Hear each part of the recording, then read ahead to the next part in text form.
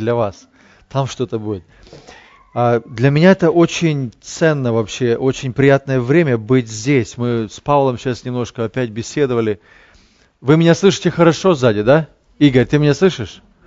Если меня будет слабо слышно, то ты покажи, что надо чуть-чуть добавить. Я буду знать, я буду ориентироваться по тебе.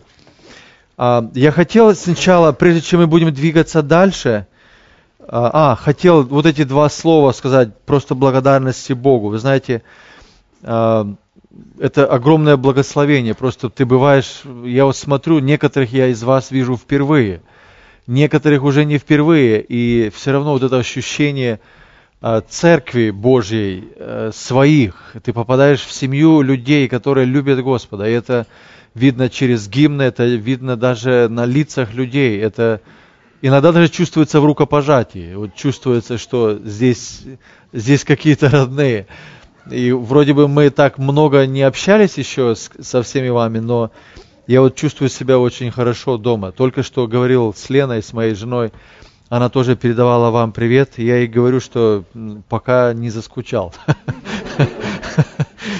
Вот, но все равно придется ехать домой. Так что я хотел сначала вот с чего мы начнем.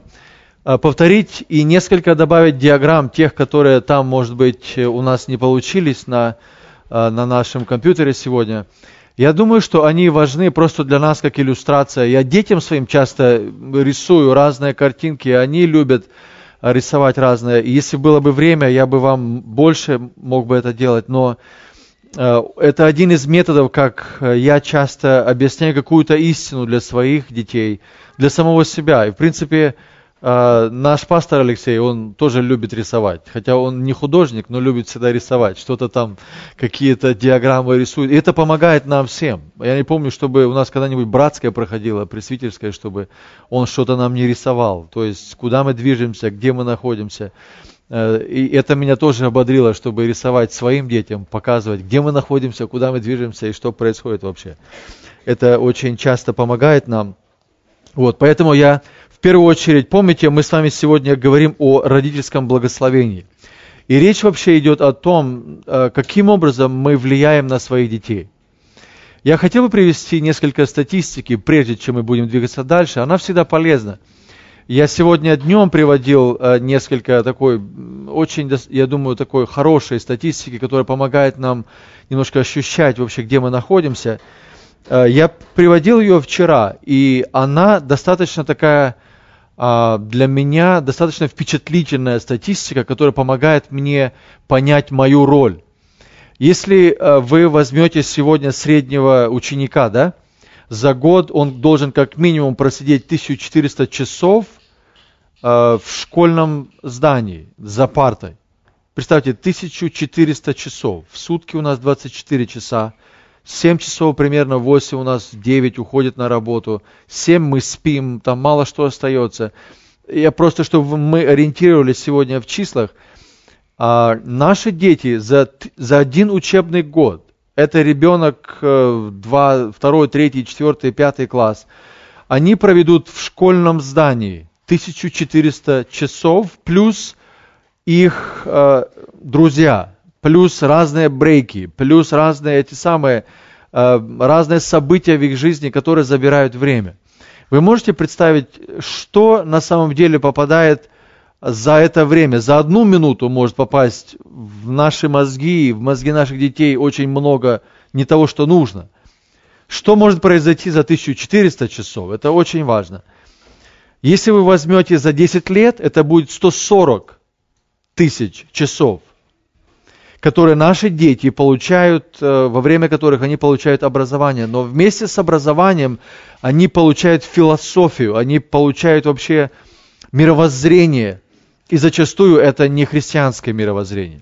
В принципе, это одна из причин была, почему мы наших детей взяли в homeschooling, хотя там есть много за своих, против homeschooling. Кто из вас, кстати, делает homeschooling? Есть кто-нибудь, родители, кто делает homeschooling?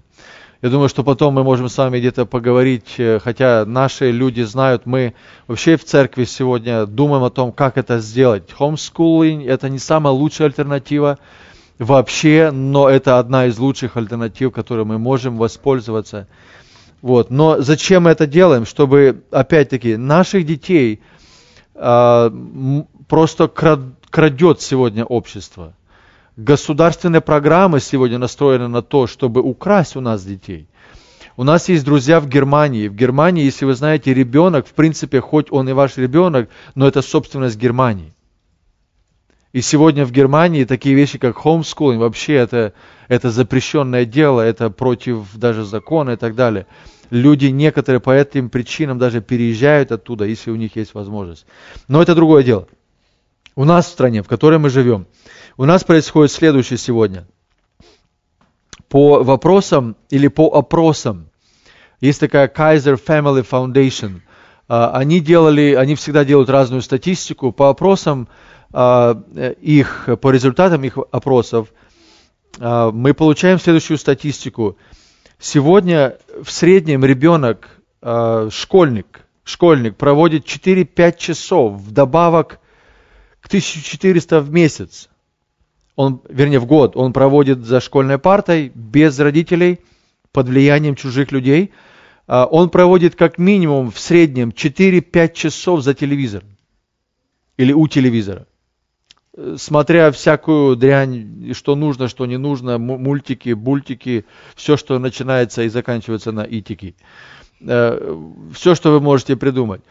И если они подсчитывают, если ребенок находится, скажем, под телевизором 4-5 часов в день, то он как минимум потратит 10 часов за свои 70 лет, 10 лет, он потратит у телевизора. То есть из 70 лет сразу 10 лет можно вычеркнуть, они уходят туда, в бездну уходят. Просто, и притом это нехорошее влияние, которое они получают. В то же самое время, в среднем, каждый отец, или был опрос нескольких сотен семей, отцы проводят за неделю проводят максимум 5 минут, говоря со своими детьми о духовных вопросах. Это статистика, это я не придумал, чтобы вас просто удивить. 5 минут в среднем отцы разговаривают со своими детьми о духовных вопросах.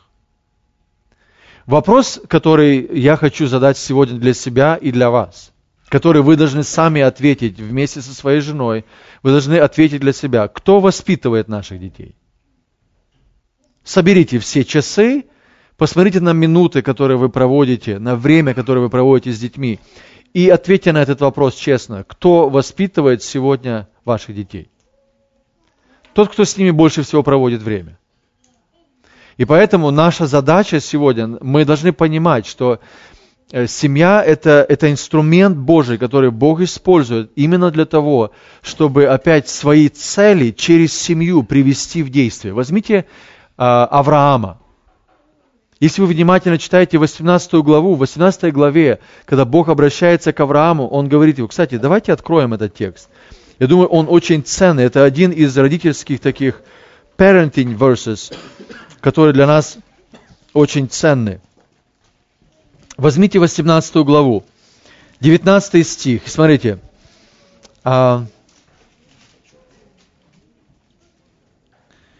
Обратите внимание, здесь многие вещи обращаются к Иоанну, но как принципы мы можем взять для себя. Вот откройте этот текст, и мы сейчас прочитаем 18 глава, 19 стих. «Ибо я избрал его», то есть Авраама, «я избрал его для того, чтобы он заповедал сынам своим и дому своему после себя ходить путем Господним, творя правду или праведность и суд. И исполнит Господь над Авраамом, что сказал о нем». Здесь очень много интересных и важных обетований. Во-первых, Бог говорит, я, Авраам, определил для тебя очень важную роль. И цель Авраама не просто было бродить там по землям и прийти, может быть, увидеть где-то обетованную землю. Это тоже было там. Но роль Авраама как мужчины, как лидера, заключалась в том, чтобы он научил своих детей чему? В принципе, друзья, это философия его жизни была. чтобы Он заповедал своим сынам. Заповедал, это значит привил к сердцу их, чтобы это прилепилось к их сердцу, чтобы это стало их жизнью. Заповедал сынам своим и дому своему после себя, первое, ходить путем Господним. Это должен был исполнить Авраам. Он должен был научить своих детей, как правильно избирать Божий путь вместо своего пути. Вот здесь я хочу сейчас нарисовать вам диаграммку, которую даже не думал вам показать. Но она очень ценна тем, что она показывает нам в первую очередь сердце. Вот наше сердце, и детям я своим рисую, очень часто об этом говорю. Наше сердце, вы видите там немножко издали? Сердце наше это что? Это наши мысли, да? Это наши чувства, это наши желания, и это наша воля. Я разделил эту доску на две части, которые показывают, иллюстрируют внутренний человек и внешний. Внутренний человек – это то, что происходит в сердце, и мы об этом будем говорить с вами сегодня.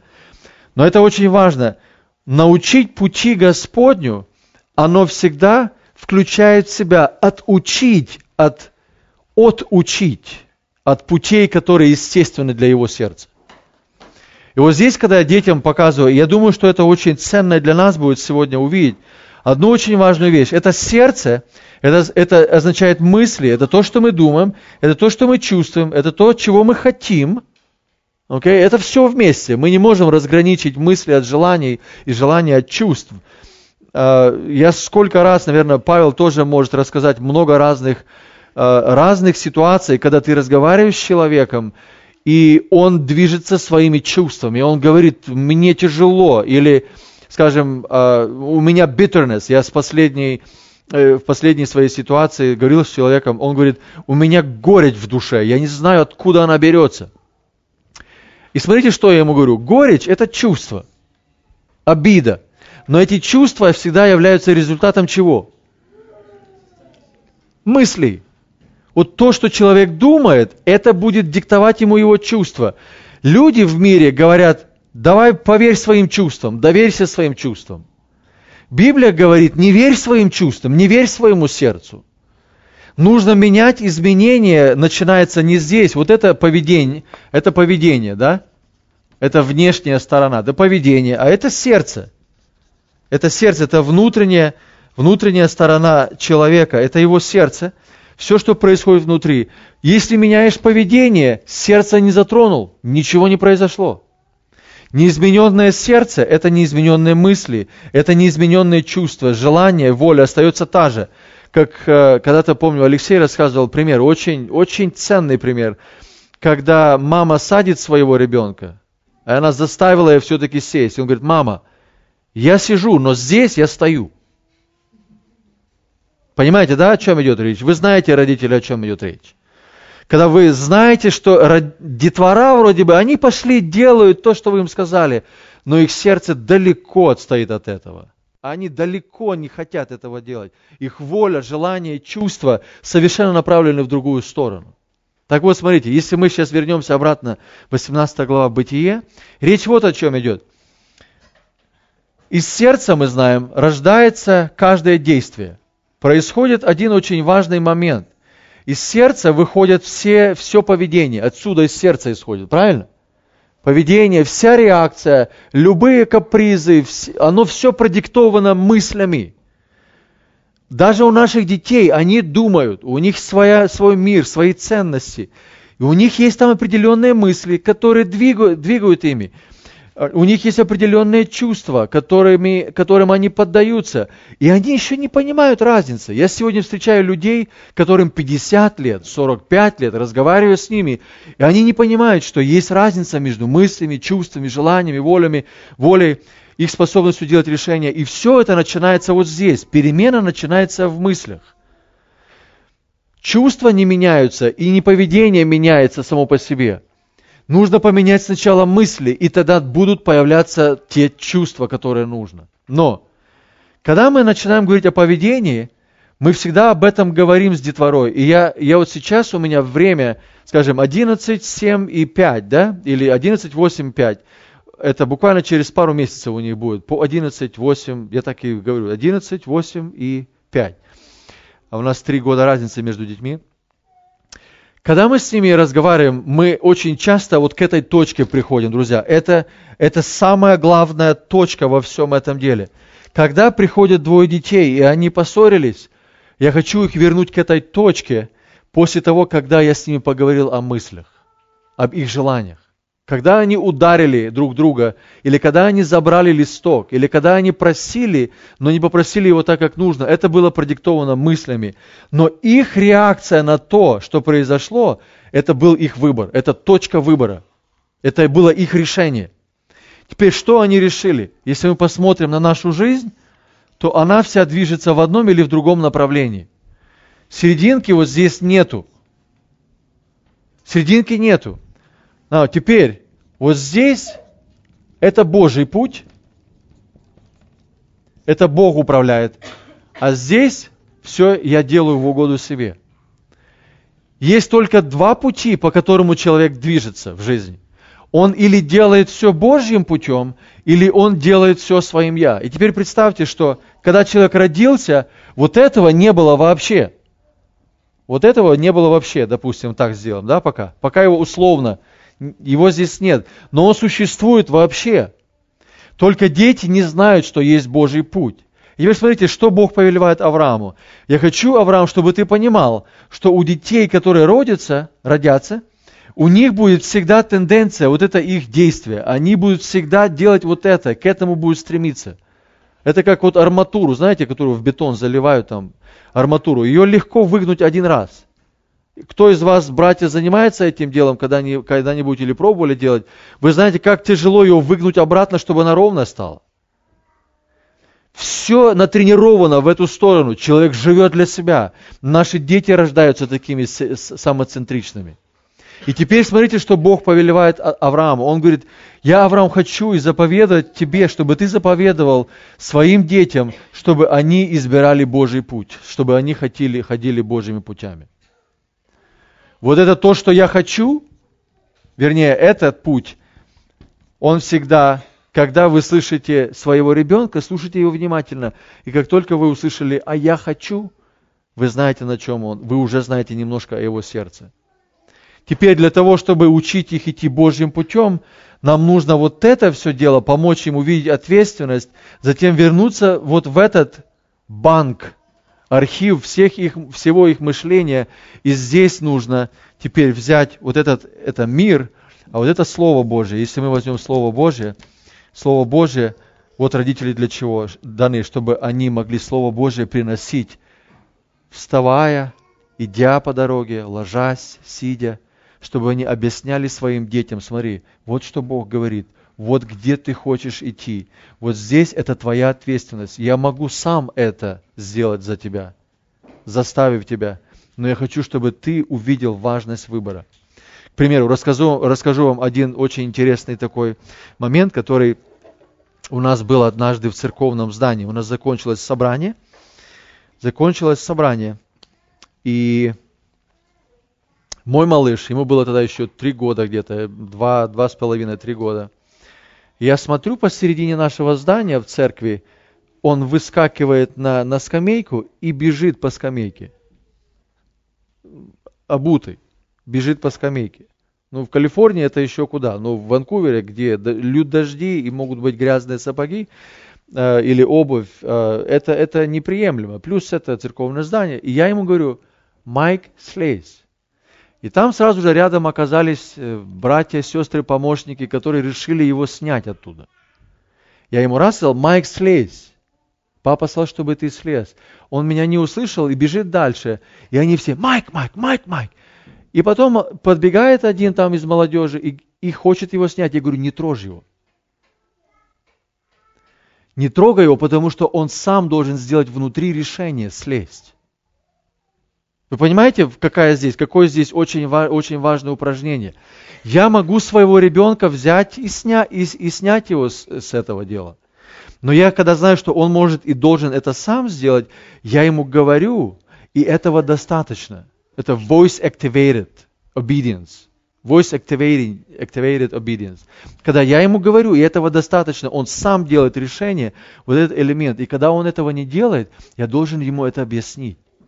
Смотри, когда папа тебе говорил, чтобы ты сделал это, ты в сознании у себя решил, папа, I don't care about папа, I know myself what to do. И я ему объясняю, что он на самом деле делает, потому что это не придет ему самому в голову. Вместо этого люди часто или родители, они берут там за уши взял, набил его, наказал, взял, снял там или что-нибудь еще.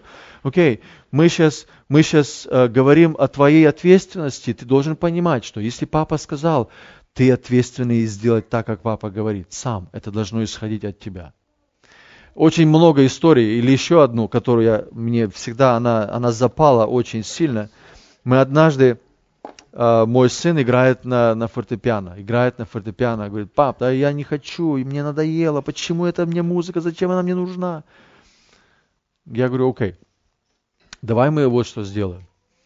Ты сядь сейчас за стол, возьми листочек бумаги, и напиши свой список, что ты хочешь делать вместо этого. И говорю, я тоже сяду с тобой вместе и буду делать свой список, что я хочу. И он, конечно же, сделал большой список, чем он хотел бы заниматься вместо этого.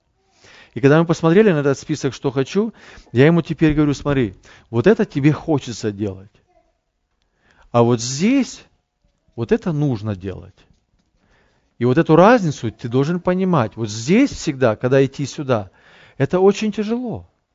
Сейчас это очень тяжело. Вот здесь вначале легко, а потом будет очень тяжело. Вот здесь потом, когда ты будешь жить только для себя, будет очень тяжело. Вот сейчас оно вначале кажется легко. Пойду сделаю, что хочу. Для нас была это огромная возможность для меня ему объяснить важность его решения. Но его решение, оно не может просто быть вызвано только таким бездумным послушанием. Он должен понимать, что его «я» всегда тянет его в эту сторону. Но есть другой еще образ жизни, который он должен принять. И вот этот элемент, момент точки, когда он должен избирать Божий путь, если мы возьмем теперь этот же текст. «Ибо я избрал его для того, чтобы он заповедал своим детям ходить путем Господним». Ходить путем Господним. И для этого у нас есть Слово Божие, которое, проходя через сердце, оно помогает нам жить путем Господним. Почему я вспомнил за Авраама, друзья? Если вы возьмете Авраама, затем возьмите Давида, возьмите таких людей, о которых речь идет, Иова, у которого были дети, и он их воспитывал. Мы немножко коснемся этого вопроса. И когда мы возьмем тот же самый пример апостола Павла, это были люди, которых Господь использовал для того, чтобы взращивать других людей. И Бог использует именно семью, родителей, для того, чтобы влиять на своих детей. И вот почему я думаю, что тема о родительском благословении, она очень ценна. И мы с вами говорили о первом благословении. Можно вытереть это, да? Тема вообще о родительском благословении, она очень ценна сегодня, она ценна в каждом поколении. Я сам всегда с женой мы оцениваем, анализируем, учимся, пытаемся более точными быть в том, что делают наши дети. Но мы с вами говорили в первую очередь, помните первое благословение, которое было? Верная цель. Верная цель. Должна быть верная цель. И теперь я хотел бы вот сейчас нарисовать вам одну очень важную, для меня очень важную, этот не рисует, да? Этот возьмем, черный. Вы, наверное, знаете, что это за знак. От минус бесконечности до плюс бесконечности. Это попытка изобразить вечность. И вот эта временная линия, это когда Господь сотворил весь мир. Это здесь мы нарисуем, это конец истории. Когда закончится история человечества, начнется вечность. Смотрите, когда мы возьмем всю вот эту нашу big picture нарисуем и посмотрим на то, что на самом деле происходит здесь, мы увидим, что центром всего является Иисус Христос, и Бог над всем этим, Он совершает свои цели, свои планы. Вот с самого первого. Здесь вот появился Адам с Евой, и затем здесь появлялись, я попытаюсь здесь нарисовать домики, поколение за поколением. Бог избрал семью для того, чтобы делать свое дело. И смотрите, вот эта цель, которая является или заключается в Иисусе Христе. Теперь Бог через Адама из поколения в поколение, Он делает именно то, о чем мы сегодня с вами говорили. То есть все, что происходит вот в этом доме, допустим, это ваш дом, ваше поколение. Цель этого поколения заключается в том, чтобы то, что Бог однажды, то, что Он делает во всей истории, было частью вашей жизни, чтобы было целью вашей жизни. Я хочу вам привести один очень неприятный, нехороший пример, который мы находим в Библии. Откройте книгу Судей, 2 глава. Книга Судей, 2 глава. Здесь речь идет о пример поколения, или я называю этот текст «Трагедия двух поколений». Трагедия двух поколений. Посмотрите, пожалуйста, 2 глава, 10 стих. Речь идет о том, что теперь народ израильский, он находится в ханаанской земле, или вступает в ханаанскую землю, и теперь идет небольшое обозрение, историческое обозрение того, что произошло. Смотрите 10 стих и 11. Я хочу, чтобы вы увидели трагедию двух поколений. Никогда одно какое-то поколение не переживает трагедию само по себе. Трагедия, она совершается намного больше, она захватывает больше, чем одно поколение. Если у вас есть Библия, откройте этот текст, там написано: «И когда весь народ оный отошел к отцам своим». Помните, да, о ком идет речь? Народ израильский вышел из Египта, и теперь это целое поколение, оно умерло. Помните, да, почему? Все это поколение умерло, и народ израильский входит теперь в ханаанскую землю. Входит совершенно новое поколение. Теперь посмотрите, когда весь народ оный отошел к отцам своим, и восстал после него другой род, прочитайте характеристику этого поколения, который не знал Господа и дел Его, какие Он делал Израилю. Just one generation. Одно поколение только. Это вчера было. Они прошли через Черное море вчера. Они вчера манну ели. Это было вчера в сознании. Оно свежо еще. Как можно забыть эти события? И смотрите теперь. Встало или восстало другое поколение, другой род, который не знал Господа, дел Его, какие Он делал Израилю. 12 стих или 11. «Тогда сыны Израилевы стали делать злое перед очами Господа и стали служить Ваалам. Оставили Господа Бога отцов своих, который вывел их из земли египетской, и обратились к другим богам, богам народов, окружавших их, и стали поклоняться им, и раздражили Господа, и оставили Господа, и стали служить Ваалу и Астартам». Здесь трагедия не одного поколения, вы видите? Здесь трагедия была того поколения, которое умерло, которое исчезло там в пустыне. Это была трагедия того поколения, которое не передало знания о Господе. И это крайне важно, друзья. Мы сейчас смотрим, возьмите это как иллюстрация поколений. Из поколения в поколение Бог хочет, чтобы Его спасительные цели, искупительные цели постоянно переходили из одного поколения в другое поколение. Откройте еще один, мой любимый текст. Это Псалом 77. 77-й Псалом.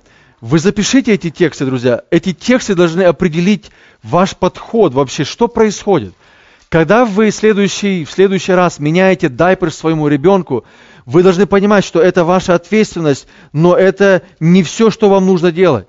То есть, меняя дайперсы, нужно понимать big picture, что происходит. Это служение, когда мы меняем дайперсы и кормим своих детей. Но big picture, большую цель нам нужно всегда иметь перед собой. Смотрите, что говорит здесь нам автор. 77-й Псалом. Я думаю, что это 78-й в английском, наверное. но вы разберитесь там сами. 77-й псалом в русском переводе. «Внимай, народ мой, закону моему преклоните ухо ваше к словам уст моих, открою уста мои в притче и произнесу гадание из древности». Слово «гадание» в данном случае лучше бы было бы перевести как «извечную мудрость», мудрость, которая из поколения в поколение должна передаваться. В данном случае гадание – это не совсем правильный перевод, и оно имеет другую коннотацию вообще в нашем представлении. Смотрите, что он говорит: «Я открою мои уста в притче и произнесу глубокие высказывания», или мудрость, глубокие высказывания, которые отображают мудрость, которая была из века. «Что слышали мы и узнали отцы наши, рассказали нам, не скроем от детей их, возвещая роду грядущему славу Господа». Не свою славу. Нам нужно передать детям нашим славу Господа и Его силу. Не мирскую силу, не ту силу, которую в этом обществе люди используют для того, чтобы добраться до своих там высот. Он говорит: мы хотим роду грядущему рассказать о славе Господней, о силе Его, о чудесах Его, которые Он сотворил. Он поставил устав в Иакове и положил закон в Израиле, который заповедал отцам нашим возвещать детям их, чтобы знал грядущий род. Дети, которые родятся, и чтобы они в свое время возвещали своим детям. Кстати, очень ценная вещь здесь. Чтобы они возвещали своим детям. Вы представляете, сколько сердце должно понять и услышать и полюбить то, что родители говорят, чтобы оно могло дальше передавать следующему поколению. Это очень ценная ремарка. Мы, кстати, начали использовать ее следующим образом. Возьмите после того, когда вы прочитали следующую нотацию своему ребенку, и спросите у него, что он понял из того, что вы сказали. Ты понял, что я тебе сказал? Конечно, понял, папа, все понял. Вот иногда так ребенок ведет себя, да? Но вы спросите у него: ты понял, что папа сказал? Расскажи, что папа сказал тебе. И вот там начинается, я сколько раз встречал именно этот момент. Я не знаю, папа, я не слушал. Окей, давай, ты готов? Хочешь, чтобы я тебе опять рассказал? Давай. Ты готов? Готов. Alright. Вот что произошло. Вот почему это случилось. Для того, чтобы исправить, в этом была проблема. Для того, чтобы исправить, нужно делать это. Теперь ты понял? Понял. Можешь мне рассказать своими словами? Если человек, иногда, кстати, родители сами не знают, о чем они говорят. Потому дети тоже сконфужены. Когда они смотрят: пап, what are you talking about? Такое тоже может быть. Но я говорю сейчас, когда вы знаете, о чем вы говорите, и вы знаете, что он вас понимает, или она. Это очень ценное. Здесь написано как раз, чтобы дети, и чтобы они в свое время возвещали своим детям. Что должны они сделать? Возлагать свою надежду на Бога и не забывать дел Божьих и хранить заповеди Его. Друзья, это то, о чем мы здесь говорим. Вот Бытие 18:19. Сейчас мы говорим псалтырь, Псалом 77, с 1 по 8 стихи. Речь идет о том, Бог открывает себя каждому поколению, и теперь однажды в Иисусе Христе Он полностью открыл для нас все. И теперь наша задача передать нашим детям, чтобы из дома в дом, из поколения в поколение Его истина стала базой их жизни, чтобы истина определяла их жизнь. Чтобы истина определяла их ценности, чтобы истина определяла их традиции, их методы, их мысли, их сердце и так далее. Это было первое. Вы видите, какое у нас повторение получилось больше, чем сама проповедь. Так тоже иногда бывает, Паша, да? Можно я это вытру, да? Вытру. Друзья, я просто вот такие вещи использую для того, чтобы мы могли понимать. Мы где-то, может быть, находимся здесь, а может быть, уже здесь. Но это наша задача, спасительную, искупительную весть Иисуса Христа о Боге донести до наших детей так, чтобы это начало управлять их жизнью. Окей. Второе, мы с вами говорили о том, каким образом родители могут благословить своих детей. Помните? Созидающая атмосфера. Это созидающая атмосфера в доме. Это очень важный принцип, очень важное благословение. Это благотворная атмосфера благотворная атмосфера в семье. Мы с вами говорили, там много разных факторов, но я хотел бы сейчас, просто чтобы вы увидели, смотрите, в этом доме, здесь находится папа, здесь есть мама, и между ними еще есть маленький человечек, вот этот, окей? И он шебуршит там дома и все остальное, но вот эта динамика между ими двумя, она прямо пропорционально влияет на них. Затем папа сам в свою очередь, мама в свою очередь, и они в свою очередь, каждый из них должны иметь вот это. Если можно показать вот такую динамику. Смотрите, папа, мама, между ними их отношения реально влияют на ваших детей. И вот эта динамика дома, вы можете, этот дом останется холодным. Добавьте вот здесь просто, и сразу теплее стало, да? Это, похоже, дым должен идти из этого, если есть дрова. Но чтобы в доме было тепло. Это еще одна иллюстрация, которая очень простая, в принципе, но благотворная атмосфера в семье – это второе благословение, которое вы должны иметь у себя в доме. И мы уже об этом говорили. Третье, мы с вами говорили о том, чтобы... Что там третье было? Должен быть личный пример. Я уже не буду на этом останавливаться, потому что нам все равно же нужно сегодня закончить. Я хотел бы пойти немножко дальше. Личный пример, это очень важно, что я забыл одну очень интересный для меня это на вес золота.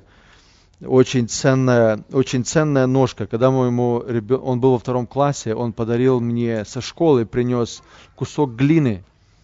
Она была запеченная, но прежде чем ее запекли, эту глину, он стал, там в классе они делали всякие там побрякушки, и он специально стал на специальную глину, и осталось его отпечаток ноги, и там написано: «Папа, ступай осторожно, потому что я иду по твоим следам». I have this in my place, оно у меня в офисе лежит, это стоит много-много денег. Очень ценная для меня игрушка, которую принес для меня мой сын. Но это ценный подарок, вернее. Я его думал взять и забыл. Уже вспомнил, когда с Пашей говорил по телефону вчера. Хорошо, друзья. Это то, о чем идет речь, когда мы говорим о примере. Личный пример. Наши все дети, они повторяют то, что мы делаем. Четвертое, очень важное, и об этом я уже, в принципе, немножко говорил. Я назвал его, я не знаю, как он там у вас в этом самом, раскрытое сердце. Раскрытое сердце. Мы никогда не сможем изменить. Помните, какой самый главный текст сегодня мы изучали с вами? Притчи, 20 глава, 7 стих. Кто из вас помнит, о чем он говорит? Праведник ходит в своей непорочности, блаженны дети его после него. That's good. Это очень важно, чтобы этот стих, он стал вашим поводырем. В этом стихе, когда я слышу слово блаженный о чем говорит? Говорит о внутреннем состоянии сердца. Не так ли? И речь не идет об игрушках, речь не идет о богатстве, речь не идет о материальном достатке, речь не идет о телефонах, машинах и позиции, которые дети могут иметь благодаря своим родителям. Речь идет о внутреннем состоянии души. Это внутренняя, настоящая радость и смысл, который теперь он имеет, ребенок, чтобы жить полноценно. Даже тогда, когда происходят какие-то невзрачные моменты. Я помню, когда однажды Эрик у меня, мой старший, он спросил у меня: «Пап, если бы ты сначала начинал бы свою карьеру, ты хотел бы быть еще раз пастором?» А это было в тот момент, когда я ему говорил, что: «Сынок, я получаю только вот столько денег, и смотри, вот столько уходит у нас», я ему объяснял, куда у нас уходят все деньги, вот столько у нас уходит, скажем, денег на то, чтобы заплатить mortgage, вот здесь столько уходит денег, чтобы нам заплатить utilities, вот столько у нас уходит на бензин, столько уходит у нас на это самое, и все остальное, все ему объяснил. И говорю: смотри, мы должны оставшиеся деньги, которые у нас есть, несколько сотен, нам нужно ими правильно распоряжаться. Он говорит: «Папа, why you make so little?» I mean, why so little is left? У нас нет возможности даже лего купить там, или нет возможности купить нам там игрушек. И потом он вот в этом контексте этого разговора задает мне вопрос: Would you like to be a pastor again if you would live? Definitely yes. Нет лучше делать, чем делать то, что я делаю. Почему? Потому что это касается самого главного, о чем мы говорили. Это касается самой главной идеи вообще, зачем живет человек. Это самое лучшее, что мы можем сделать. Но вот смотрите что. Потому что оно приносит мне большое, огромное удовлетворение. И речь не в деньгах идет, правильно? Речь не идет в том, сколько мы зарабатываем. Раскрытое сердце ребенка – это, пожалуй, то, что на самом деле сегодня упускается родителями. Раскрытое или достигнутое сердце ребенка – это сердце. Помните, однажды апостол Павел писал о том, чтобы родители не раздражали своих детей. Помните, что там дальше написано? Это в Ефесянам. А в Колоссянам написана еще одна очень интересная фраза есть. Помните там, что написано? Чтобы они не унывали. Это очень интересная фраза. И это все, что написано о воспитании. Чтобы они не унывали. Вы знаете, когда человек будет унывать? Когда его обманут ложным счастьем. Или когда у него заберут то, что для него очень дорого. Или когда он не будет знать, что на самом деле происходит в его жизни, и он живет как в тумане. Вот самое главное, для того, чтобы нашим детям быть, чтобы они были блаженными, нам нужно научиться раскрывать их сердца. Раскрытое сердце, друзья, когда я слышу, праведник ходит в своей непорочности, блаженные дети его после него, речь идет о внутреннем удовлетворенном состоянии. Это люди, которые счастливы внутри. И они действительно счастливы. У меня насчет этого есть целый семинар. Я хотел бы только напомнить вам сейчас одно очень интересное высказывание Джонатан Эдвардс. Я когда начинаю говорить о счастье, и мне кажется, что этот человек, наверное, один из лучших таких глубоких людей, которые умели это объяснить очень интересным образом. Он однажды сказал, что счастье или внутренняя удовлетворенность души – it's a durable possession of perfect good. Durable possession of perfect good. Знаете, что такое durable? Ты переводишь? Не знаешь, что такое durable? Мощное. Это бесконечное. Durable – это значит неизменное обладание. Durable possession – обладание of perfect good. Скажем, представьте себе что-то очень хорошее, что приносит вам счастье. Как только вы к нему добрались, оно и растаяло. Только вы поставили елку, порадовались, она засохла. Только повесили игрушки, они разбились. It's not durable. Правильно? Оно быстро разбивается. Все человеческое добро, всякое благо в этом мире, it's not perfect good. И его невозможно иметь долго. Только к нему добрался, и, как пишет Соломон, оно сделало крылья и улетело. Помните? Говорит, не уповай на богатство твое, не надейся на твое богатство, потому что однажды оно сделает крылья и улетит. So, it's not perfect good. Но даже если бы у вас была возможность иметь это не стоит иметь, потому что оно не имеет смысла. Люди уходят из этой жизни, они не берут с собой ничего. Так вот, я думаю, что он очень хорошо сделал это определение. Это бесконечное обладание настоящим добром, благом. Кто является perfect good? Бог.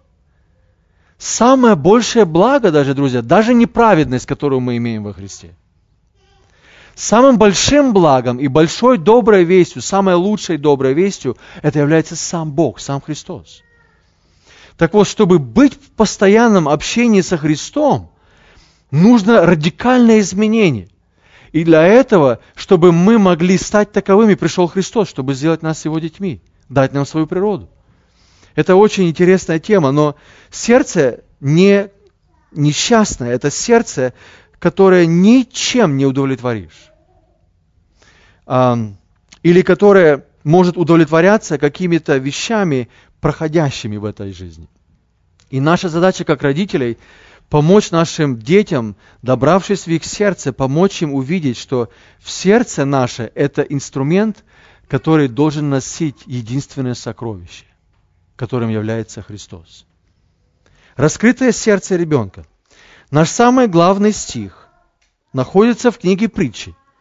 Я хочу вам здесь одну интересную вещь сказать.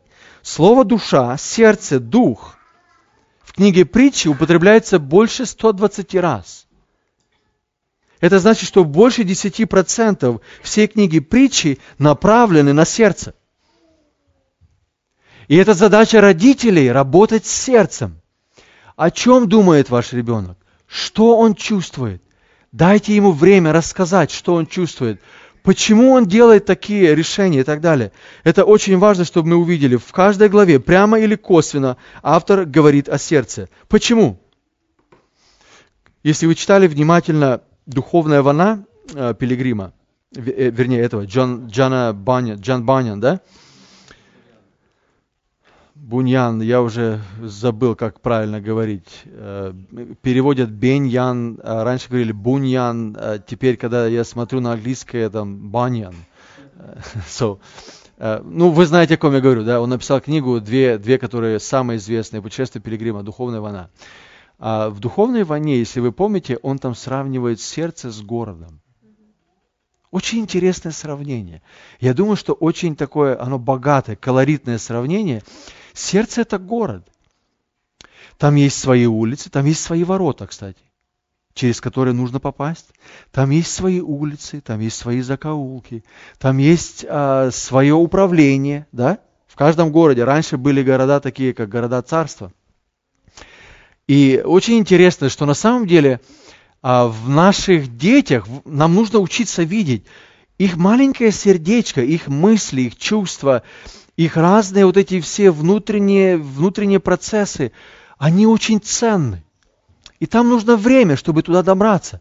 Во-первых, нужно войти туда не Индия, как это старые русские, да, не Индия, а через дверь.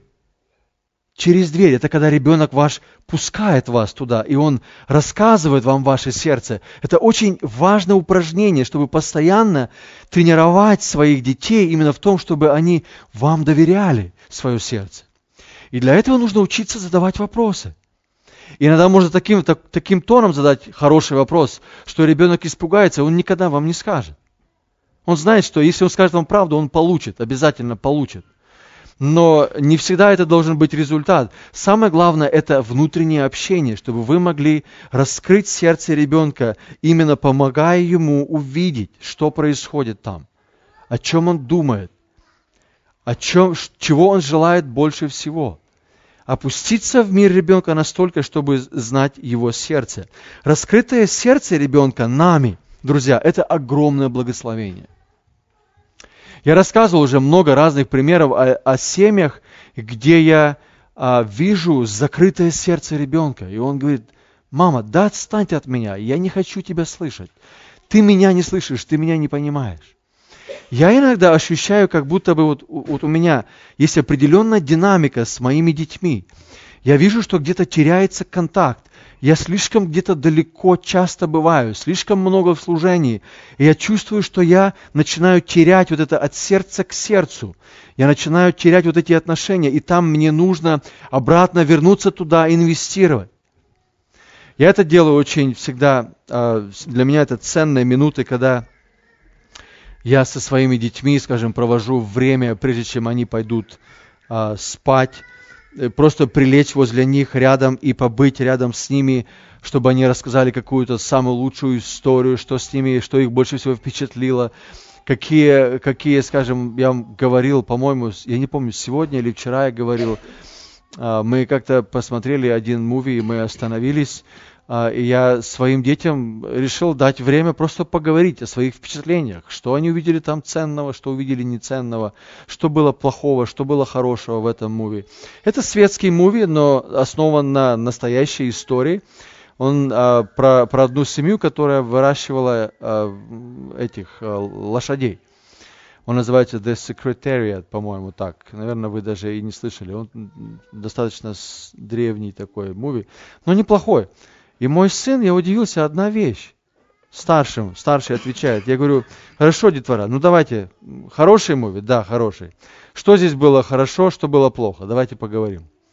И это помогает мне чувствовать, что в них сердце. И мой старший говорит, мы просто это буквально свежие новости из нашего дома. Мой старший говорит, I noticed something bad.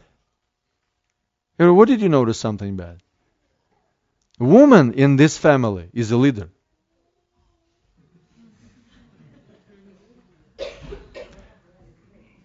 Очень интересный муви тем, что там отец, он lawyer, по-моему, он lawyer, или высокий чин какой, доктор. И женщина на самом деле правит всеми подряд, всей семьей, оставила своих детей, это второе, что они заметили, ради того, чтобы там сделать свой бизнес и так далее. Но когда мы смотрим, друзья, вот этот муви мы смотрим, и у детей есть определенное восприятие, и там сердце их формируется. И очень важно, чтобы тогда, когда они посмотрели что-то, давай-ка мы поговорим, что это такое. И ему всего лишь 11 лет. И такие вещи, это, кстати, было написано, эта картина, вся киносъемка была сделана в то время, когда зарождался феминизм в Америке. Based on a true story, но эта история, она вплела в себя очень много феминистских настроений, динамики всей, которая была в обществе, когда вот эта эмансипация женщин, все это дело там разворачивалось и так далее. И вся Америка начала глаза открывать на то, что, о, подожди, мы же тут женщину поработили и так далее, нам нужно их освобождать всех и все остальное. И это как раз фильм, проповедь. И она потихоньку формирует сердце. Она потихоньку формирует их сознание. Я ему задаю вопрос, почему ты думаешь, что это плохо? Он говорит, because I see what you do in the family. You are the leader. And this is what is right. Он уже в 11 лет знает, что такое правильно. И я знаю, что его сердце формируется. Но эти беседы, они дают возможность ощутить, чем дышит мой ребенок. И потом, когда вы добавите или умножите вот эти беседы в десятки, в сотни раз, у вас получится раскрытые отношения и раскрытое сердце с вашими детьми. Вы сможете с ними говорить о чем угодно. Сердце – это в первую очередь город, который имеет свои самые разные улицы, имеет свое управление, свои ворота. Я хотел бы, у кого есть эта кликалка? Кто кликает? Ты? Возьми, включи там следующее. Я несколько здесь для вас написал очень важных таких утверждений. В первую очередь, сердце – это главный объект Божьего внимания. Бог смотрит на сердце. Помните, да, много текстов говорят нам о том, что Бог не смотрит на лицо человека, Он смотрит на сердце. И это огромное благословение. Когда на сердце Он смотрит, Он его исправляет. И когда Бог говорит о нашем отношении к детям, Он хочет, чтобы мы понимали, что сердце – это не только город. Кстати, в притче, хочу, чтобы вы на один текст очень важный, чтобы вы могли для себя записать. Помните, написано о том, что мудрый, он входит в город. Помните? 21-22. Говоря о сердце, я вспомнил сейчас тот текст, который я хотел вам сказать. Смотрите, 21 глава притчи, 22 стих. «Мудрый входит в город сильных и не спровергает крепость, на которую они надеялись». Это очень много говорит о моих отношениях с моими детьми. У моих детей там есть определенные, знаете, башни, на которые они надеются, крепость. Они строят там самые разные самые ценности выстраивают. И теперь смотрите, мудрый, написано, он входит в город и не спровергает ту крепость, на которую надеются люди. И здесь идет речь о позитивном действии, о благородном действии, о благословенном действии. Нужно войти в этот город настолько, чтобы узнать, мой сын и моя дочь, они надеются на эту вещь. И мне нужно им помочь увидеть, что это идол. Если только они будут играться этим и в этом будут искать счастье, а это очень легко увидеть. Когда мой сын приходит и плачет, что он построил недавно, буквально сам придумал, из Лего построил огромный космический корабль. И пришел самый младший его. И что он сделал? Он взял его там где-то, развалил там или что. Приходит старшой, у него слезы крокодили льются. Папа, мой самолет, я его столько строил. Понятно, это очень неприятно. Но когда это случается второй и третий раз, ты начинаешь ему объяснять, смотри, ты должен понимать, что в жизни очень много будет таких случаев, когда кто-то придет и развалит твою мечту. И развалит то, что для тебя ценно. И как раз Бог, который контролирует ситуацию. Бог был на троне, когда твой братишка зашел в комнату и развалил твой корабль? Был тогда Бог на троне или нет? Был. Он допустил, значит, это? Допустил. Если он допустил, он хочет, чтобы ты понимал очень простую вещь, что в этих ситуациях очень важно для тебя учиться понимать, что даже Lego, a piece of plastic can become your idol. Come on, it's not my idol. Well, let me tell you, if you are crying about it, this is your idol. What are you talking about? Come on, пап. Развалился корабль. Я говорю, понимаю, это больно. Мы сейчас пойдем с тобой и вместе сделаем даже лучше корабль. Но смотри, что происходит. Если ты начинаешь внутри раздражаться и плакать, и готов грешить против твоего братика, и взять его и налупить, это говорит о том, что у тебя это лего уже стало идолом. Посмотрите, мне нужно зайти в этот город и разобраться, на что же он надеется, что приносит ему удовлетворение и счастье. И таким образом помочь ему показать, что есть намного лучше, чем просто надеяться на лего. Сердце – главный объект внимания. Бог смотрит на наше сердце. Мы должны на самом деле всегда обращать внимание на наши сердца и на сердце наших детей. Сердце – это сырье, из которого формируется характер. Знаете, что такое сырье, да? Ресурсы. Помните, я вам рисовал о том, что такое сердце. Я не помню, рассказывал вам этот пример или нет. Однажды своим детям, Эрику тогда было, наверное, 7-8 лет, я ему рассказывал очень много о том, что такое сердце. Сердце. И долго ему объясняю, это было тоже в интересной ситуации, нет времени сейчас это все рассказывать, но я ему рассказываю о сердце, ведь я же отец, я знаю, что надо сердце, и все, и рассказываю ему о сердце. А он говорит, пап, can you stop? What is heart? Что такое сердце? И меня как прошибло. Подожди, я столько времени, столько бесед уже провел с тобой, и ты кивал головой, и все это время ты не понимал, о чем речь идет. Так вот, когда я вам показывал о том, что такое сердце, это очень важно, друзья, чтобы мы увидели еще раз 4 очень важных фактора. Сердце – это то, что мы думаем. Я ему так и написал, говорю, первое – это то, что ты думаешь, то, что ты чувствуешь, то, что ты желаешь, и то, что ты решаешь делать, твоя воля. Это очень-очень ценный для меня был урок, когда я ему смог объяснить на основании текстов Священного Писания, что сердце – это наши мысли, это наши чувства, это наши желания, и это наша воля. Так вот, что интересно, смотрите, вот это все, если правильно его лепить, получится характер. Способность реагировать в трудностях правильно, нужно правильно думать. И для того, чтобы правильно реагировать, нужно правильно желать, нужно правильное желание иметь в душе. Недостаточно просто думать, недостаточно просто чувствовать. Необходимо иметь вот это сырье все, из которого получится характер. И теперь нам нужно учить своих детей думать, нам нужно учить своих детей, что делать со своими чувствами, и нам нужно учить своих детей, что делать с их желаниями, и нужно учить наших детей, что делать с их волей. Это их ответственность сделать решение. Хорошо, я думаю, что вы здесь видите, да, я только вам прочитаю, чтобы вы могли... Сердце – это главный объект Божьего внимания. Сердце – это сырье, из которого формируется характер. Сердце – это место поклонения. Вот почему мы говорим за лего, но говорим за идола. Он влюблен в Лего настолько, he doesn't care about his brothers. He doesn't want to obey. Он не хочет слушать папу и маму. Он занят Лего. Это Лего уже стал его идолом. И для меня хорошая возможность с ним говорить о том, что на самом деле происходит. Потому что, смотрите, друзья, сегодня будет Лего, завтра будет компьютер, потом будет телефон, потом будет машина, потом будет дом, потом станет работа.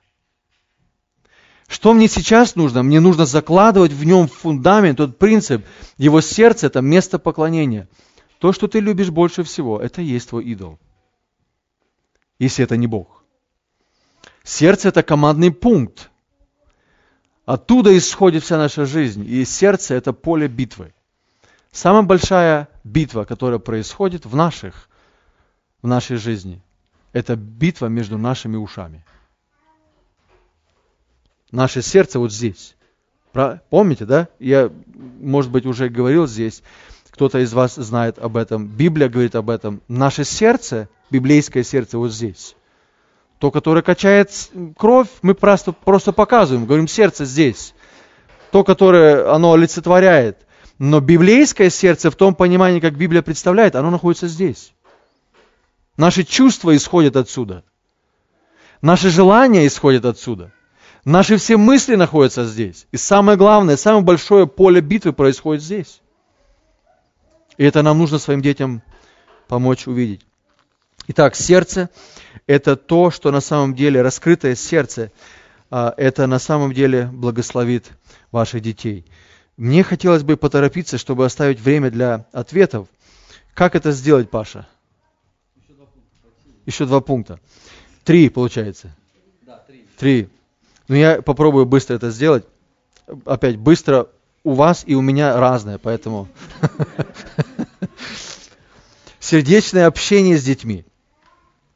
Сердечное общение с детьми. Крайне важно. Оно касается предыдущего в какой-то мере.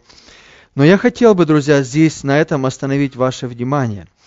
Потому что написано в 7 стихе притчи 20 глава, написано, праведник ходит в непорочности своей.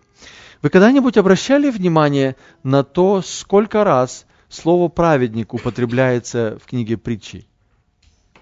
Примерно 45 раз. Слово праведник употребляется 45 раз.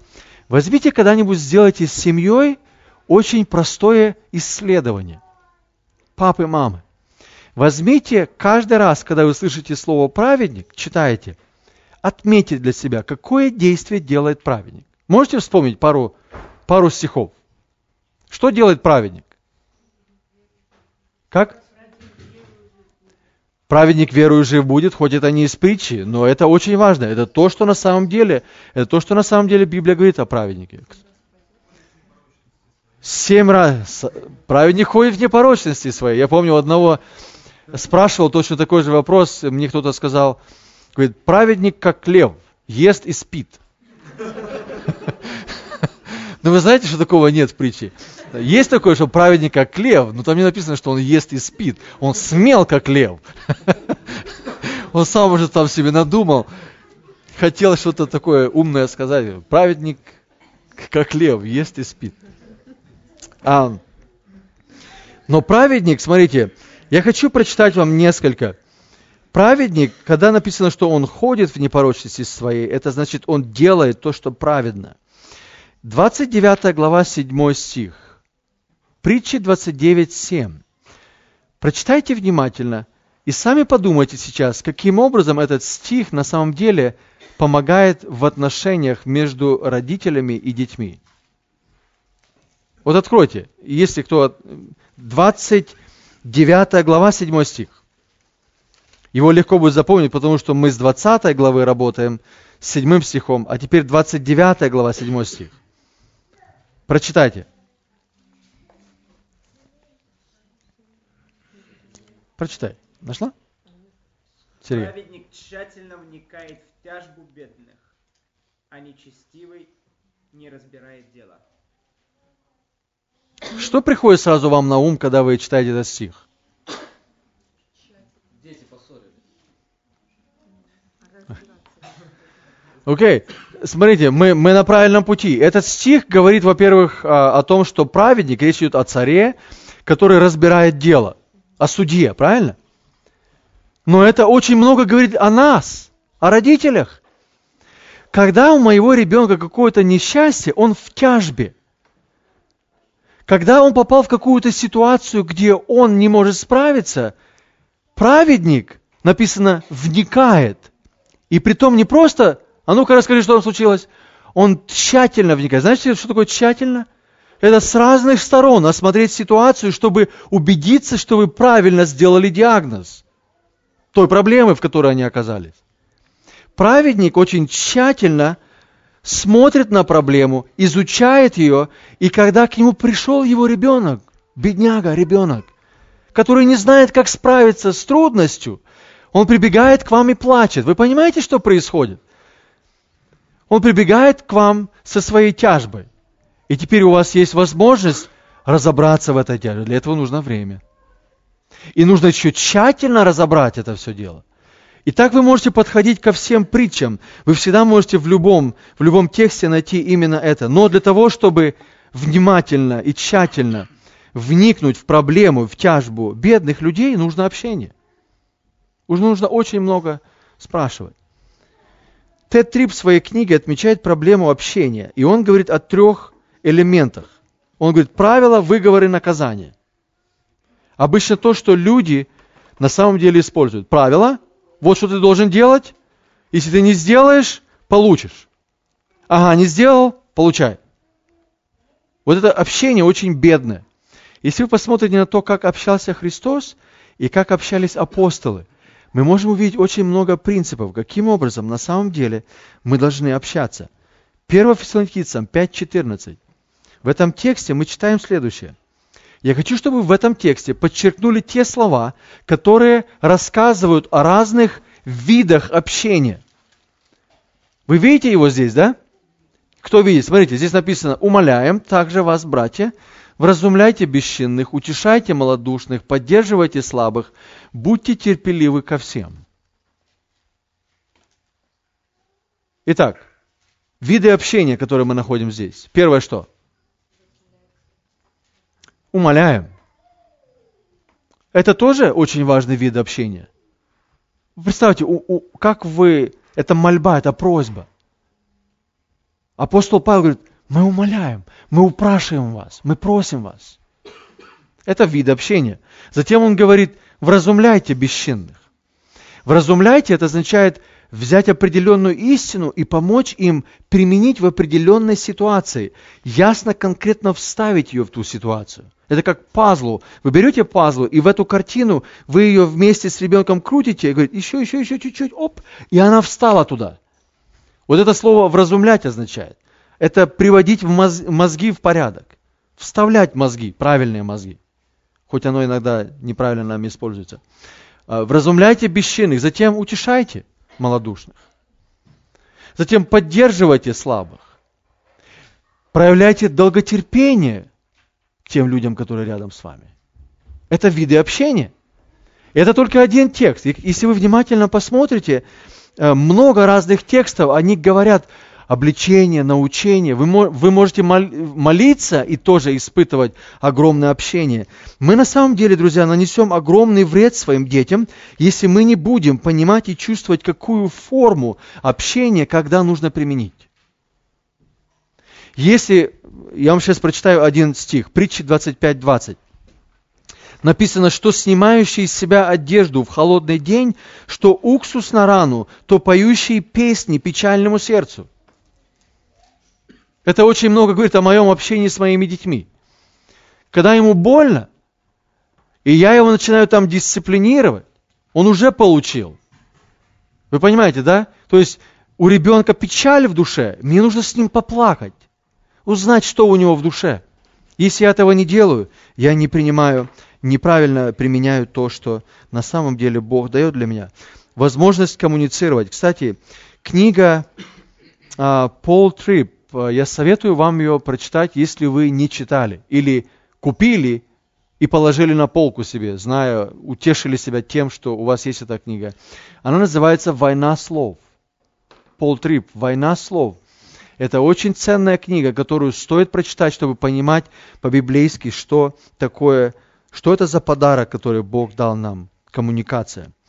Способность доносить информацию через языковые различные извлечения и так далее. То есть, и это не только через языковые, но и body language и все остальное.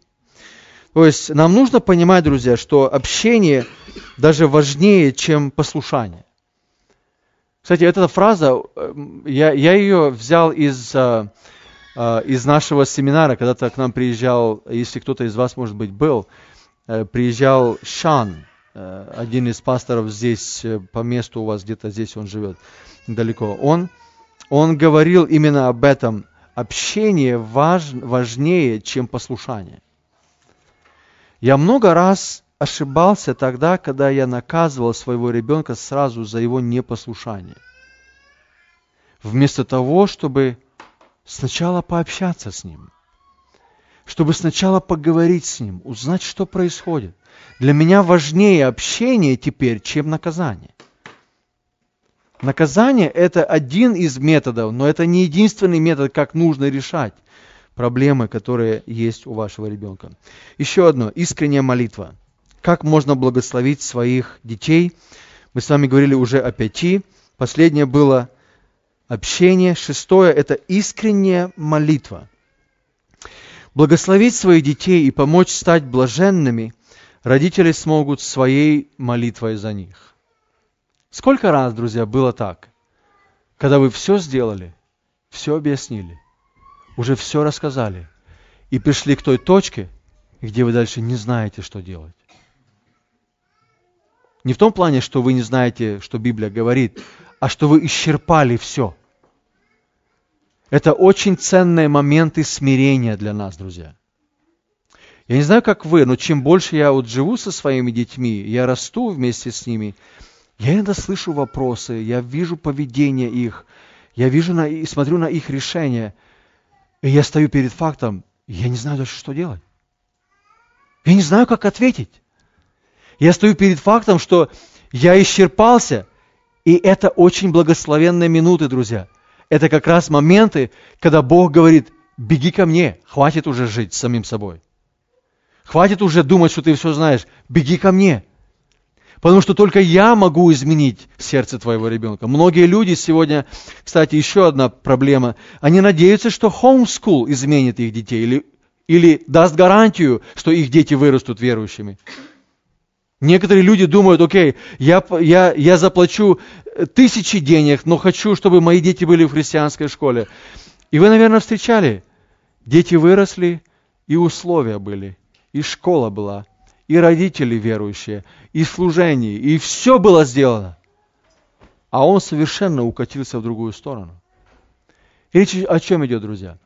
Нам нужно понимать, что в конце всех наших стараний есть еще одно очень важное благословение, которое мы можем упустить. Это искренняя молитва за наших детей. Сердечная молитва за наших детей.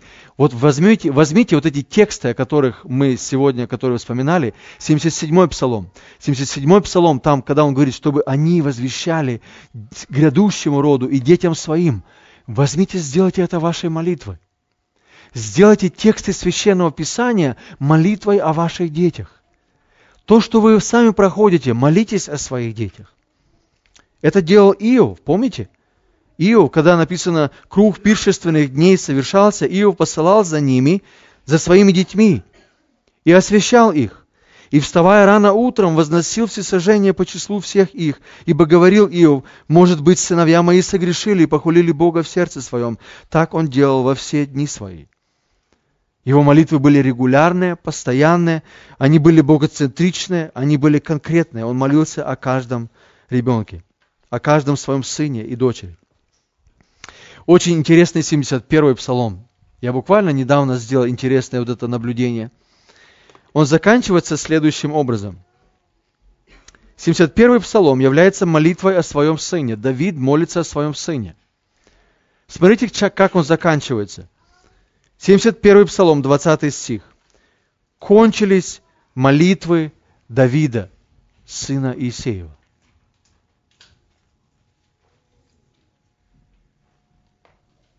Подумайте немножко. Что на самом деле происходит? Описание всей жизни и конец этой жизни дается именно вот этой фразой. И кончились молитвы Давида. Вся его жизнь была молитвой. И когда его жизнь закончилась, то не просто сказали, Давид умер, а этот псалмопевец говорит, и кончились молитвы Давида. Не стало больше Давида. Кончились его молитвы. Его вся жизнь была молитвой о своих детях, о своей жизни и так далее. Я хотел бы здесь вам напомнить одну очень ценную цитату из книги «Все для славы Божией» Сперджена. Это он пишет своей маме. Наверное, она у нас здесь есть, да, но вы все равно не увидите. Я хочу, чтобы вы просто внимательно послушали. «Ты, моя мама, была в руках Божьих замечательным орудием, которое сделало таким, каков, надеюсь, я есть. Которое сделало меня таким, как я есть. Твои любвеобильные, предостерегающие воскресные беседы глубоко легли в мое сердце, и я не могу забыть их.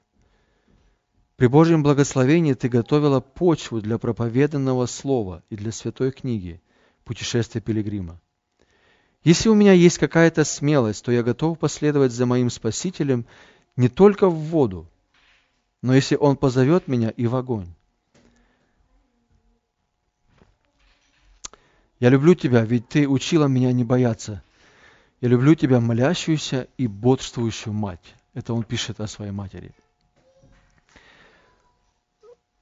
Если я иногда думаю, о чем скажут мои дети, когда закончится моя жизнь. Будет во всем описание, которое они говорят, будет ли там фраза «молящийся и бодрствующий отец»? Мы сегодня, друзья, очень много проигрываем и не благословляем своих детей, если мы упускаем молитву за наших детей. So I do like that. Она очень, я всегда, когда ее читаю, эту фразу, она меня приводит в эмоциональный восторг. Последнее, о чем я думаю, стоит очень кратко, и я заканчиваю. Это пастырское наказание. Родительское благословение включает в себя верное понимание. Не всегда дети хотят того блаженства, о котором говорит Библия. Не всегда дети могут или хотят идти за своими родителями. И наказание имеет место. Многие тексты, у меня здесь их несколько, исключи их все, они все говорят о наказании. И я вам скажу, их сколько здесь. Их 4, буквально 5. И буквально 4-5 мы находим во всей книге притчи. Почему это важно, друзья? Кстати, здесь есть, уже можно включить следующую схемку? Попробуй. Не включается она, нет? Очень плохо, но придется мне ее вам перерисовать. И вам нужно иметь ее, потому что я сам это сделал, исследование, и оно для меня очень ценно. Вот эти 4 стиха, которые мы находим здесь, где-то еще 5 есть, но его я не написал здесь. 13:24. «Кто жалеет розги своей, тот ненавидит сына. Кто любит, тот с детства наказывает. Не оставляй юноши без наказания. Глупость привязалась к сердцу юноши, но исправительная розга удалит ее». И это очень важно. 29:15. «Розга и обличение дают мудрость, но отрок, оставленный в небрежении, делает стыд своей матери». Я однажды сделал удивительное для себя открытие. Очень интересное открытие. Я хочу вам попробовать сейчас это нарисовать. Хотя это было бы лучше нарисовать его на компьютере. Но попробую нарисовать вам. Если вы возьмете вот весы, да? Весы — это стол. Здесь стоят весы. И они, скажем, работают следующим образом. Здесь у вас одна тарелочка, и здесь другая тарелочка. Окей? Когда вы посмотрите на этот баланс, я называю этот баланс между наказанием и наставлением. Когда вы посмотрите на эту шкалу здесь, или на эти весы, баланс заключается в следующем, который мы находим в книге притчи. Это книга притчи, баланс между наказанием и, вот здесь мы напишем наказание, сколько стихов говорят о наказании, и здесь сколько стихов включают в себя наставление детей. И я обнаружил очень интересную вещь. Примерно 900 стихов, примерно в притче 915 где-то стихов, там они отличаются в каждом переводе, но разница небольшая. 900 стихов говорят, я извиняюсь, наоборот, да? Вот здесь, наоборот. 900 стихов, они включают в себя наставление. И всего лишь 5 включают в себя наказание.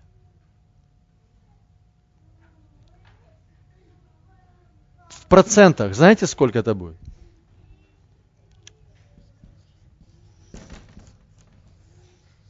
180 к 1. Теперь я объясню эту всю математическую формулу, как я ее вижу. Опять, я не хочу, чтобы мы тут мерили, сколько мы сделали наставлений, сколько наказаний. Речь вот о чем. Для того, чтобы один раз наказать, нужно 180 раз объяснить. И я думаю, что, в принципе, это для меня было очень интересное открытие. Притчи, они включают в себя очень много разных вещей, но я хотел бы вам напомнить еще раз о том, друзья, что наказание должно быть достаточным, пастырским, оно должно включать в себя. Когда-нибудь я приеду к вам и больше расскажу об этом. На этом я хотел бы закончить, только прочитать одну очень, то же самое, важную цитату из той же самой книги «Все для славы Божьей». Спержен пишет о своих родителях. Смотрите, что он пишет. Кстати, читая эту книгу, я убедился в том, что это действительно огромное благословение быть детем верующих родителей. Мы иногда говорим ДВР, наверное, вы слышали, да, ДВР, дети верующих родителей, там они все равно ничего, все религиозные, там все, да, не понимают. Это разбивает в пух и прах. Смотрите, что он здесь говорит. У меня великое право быть ребенком верующих родителей, которые наблюдали за мной открытыми глазами. Они предупреждали меня о том, чтобы я не слушал мирские или аморальные разговоры и с юных лет направляли меня на путь Божий. Послушайте внимательно. Пришло время, когда серьезность вечности привела меня к решению, потому что за меня возносились к небу слезы матери и молитвы отца. Если бы в то время я был оставлен совершенно один и без благодати Божией, то я мог бы заглушить свою совесть, противостоять своим внутренним убеждениям. И сегодня я, возможно, был бы мертвым и осужденным. Я сам себя свел бы в могилу своей порочной жизнью. Родители, которые наблюдали за мной открытыми глазами и которые предупреждали меня и научили меня серьезности вечности. That's you. That's you. Это вы. Это я. Это наша задача.